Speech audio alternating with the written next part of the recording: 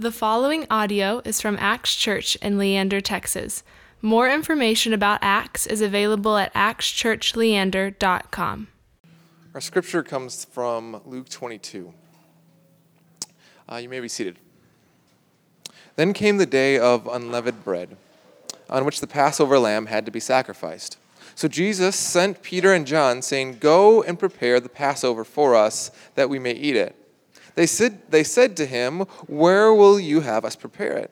He said to them, "Behold, when you have entered the city, a man carrying a jar of water will meet you.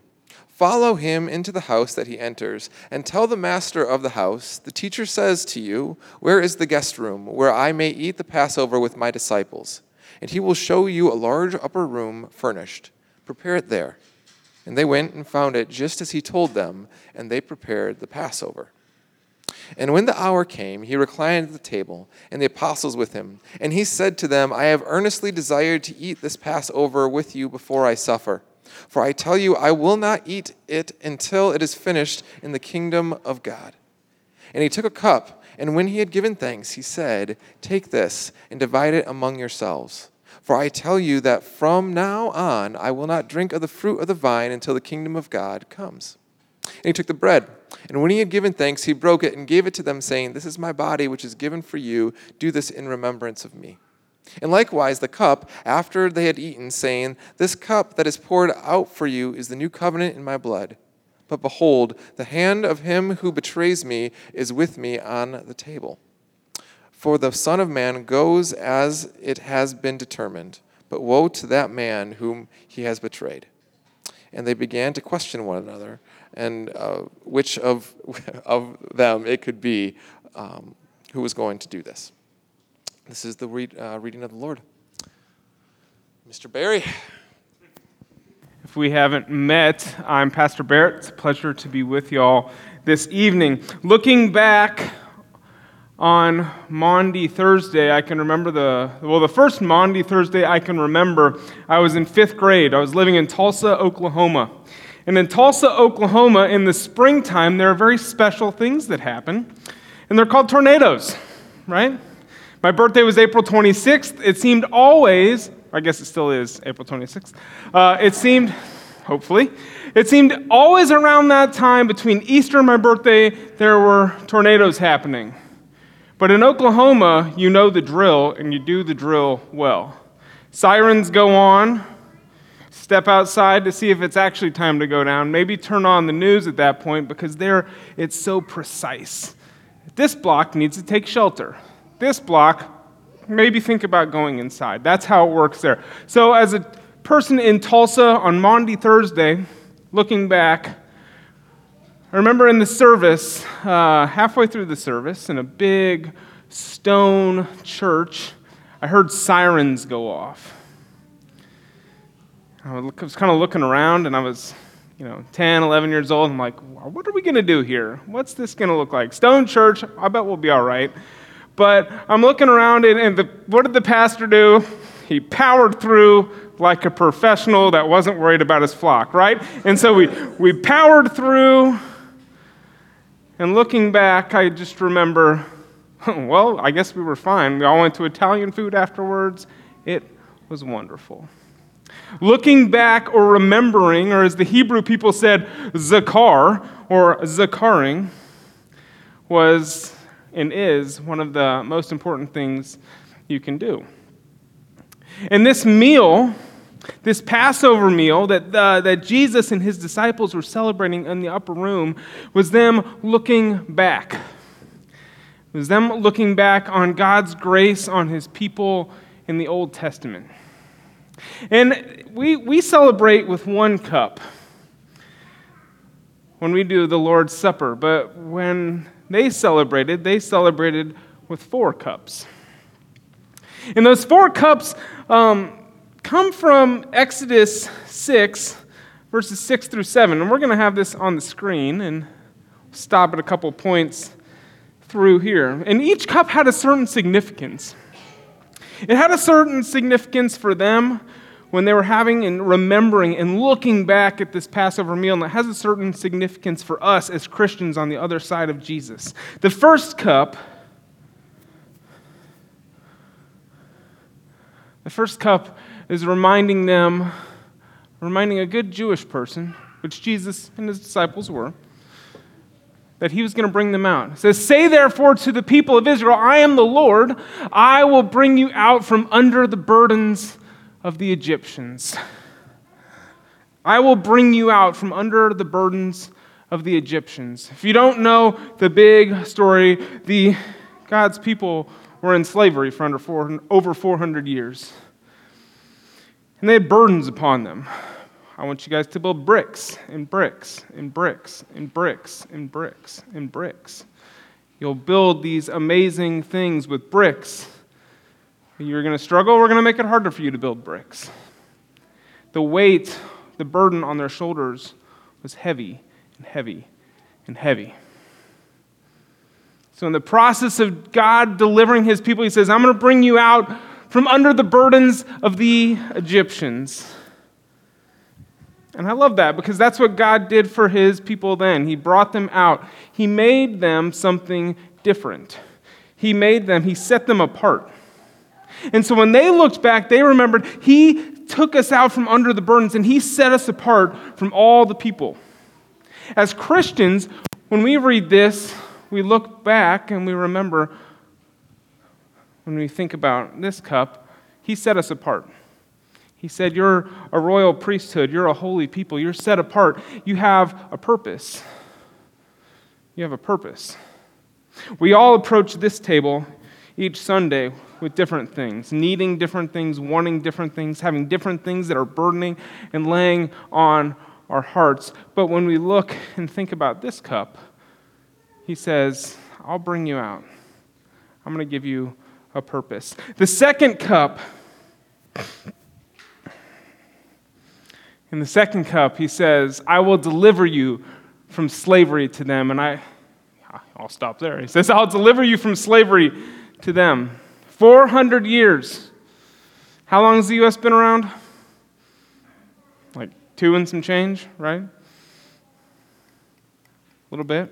250 years almost, coming up pretty soon. 400 years they were in slavery.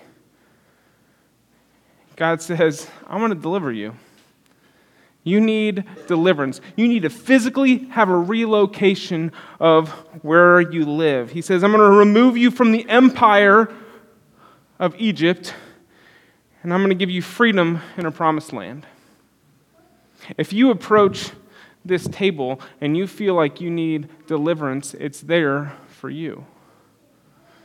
It's there for you. As Christians, we look at this and say, we haven't been delivered from a physical empire, but we've been delivered from darkness to light. From darkness to light. We have our deliverance. The third cup,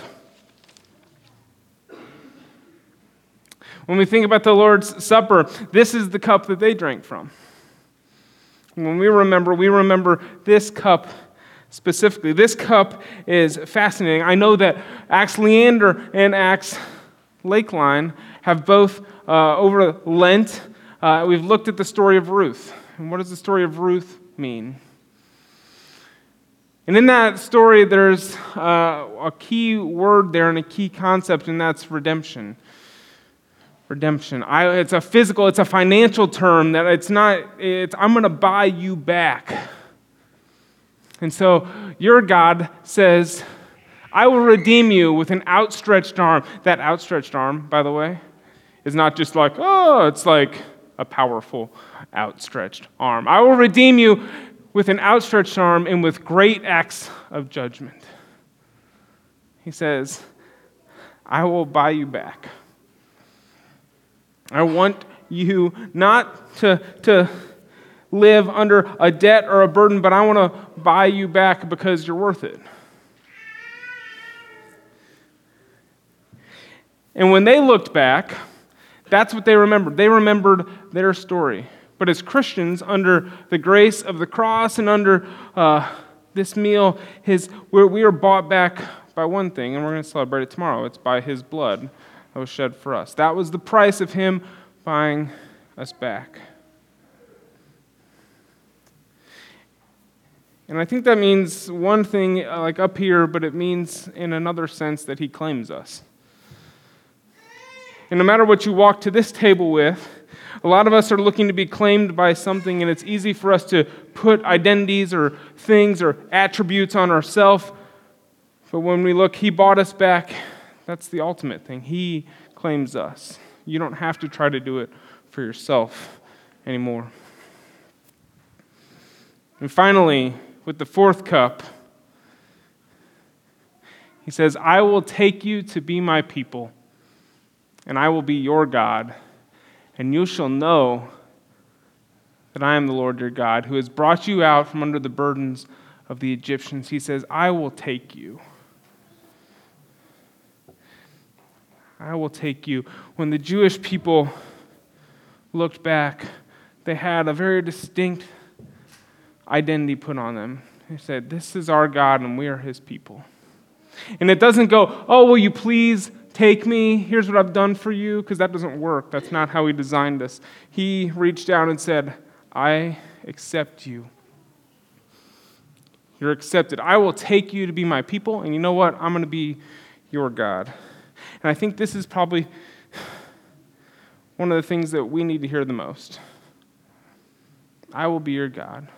Be my people. So when we come up to this table, we can come with lots of things, and I know with all the people in here, we do come with lots of things. I'm carrying something different than you and you and you. We're all carrying different things when we come up to this table, but this table, it's God's assurance for us. In a very strange way, in a very real, but a very mysterious way. He's like, I'm going to use bread and wine to tell you that I love you, that you're redeemed, that I claim you, that I will deliver you, and that I will bring you out. When we look back, that's what we look to. Let's pray. Father, we thank you for allowing us to approach your table. We thank you for allowing us to come here and to be reminded of what you have for us. Each of us come with something different, and you have something special to say to each of us. We thank you for your love. We thank you for your acceptance. We thank you for your forgiveness. Amen. Looking back, that day went similar to most of the others. We followed Jesus, and he spoke to those who approached. He healed the sick and broke. He invited every foot to follow him. He knelt to the sunken, the lost, and assured hearts. He came to save them. He listened to their stories with a grin, and most fumbled their words. But he showed patience and slowly stretched out his hopeful hands. And when he stretched them, then did they begin to understand who was this one man. And looking back to that night, that was the night that brought us all closer. Out our second story window, the city glowed bright as the wind blew in, mixing with our banter, and the conversation fell when Jesus rose, not from the grave, but from the floor. Days before, a serious look came across his face as we sat up straight. And with a basin full and a towel, he knelt to our feet. And the water swallowed our dirty souls as his hands washed clean the dark, deep stain they carried, the dirt of the room taken on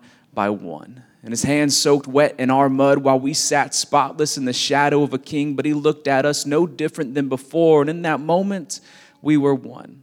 All of us together under the same roof at the same table, we were one. And looking back, this all makes more sense. Those final days he served, he washed, he taught, and he broke bread all before he bled. He knew our time was coming down to the line. In a few short hours we'd betray and he'd be led away. He'd be left hung dry to die, and all we'd be left with were memories and words of life. And looking back, it was the common things he used to show us his love, to connect us as one.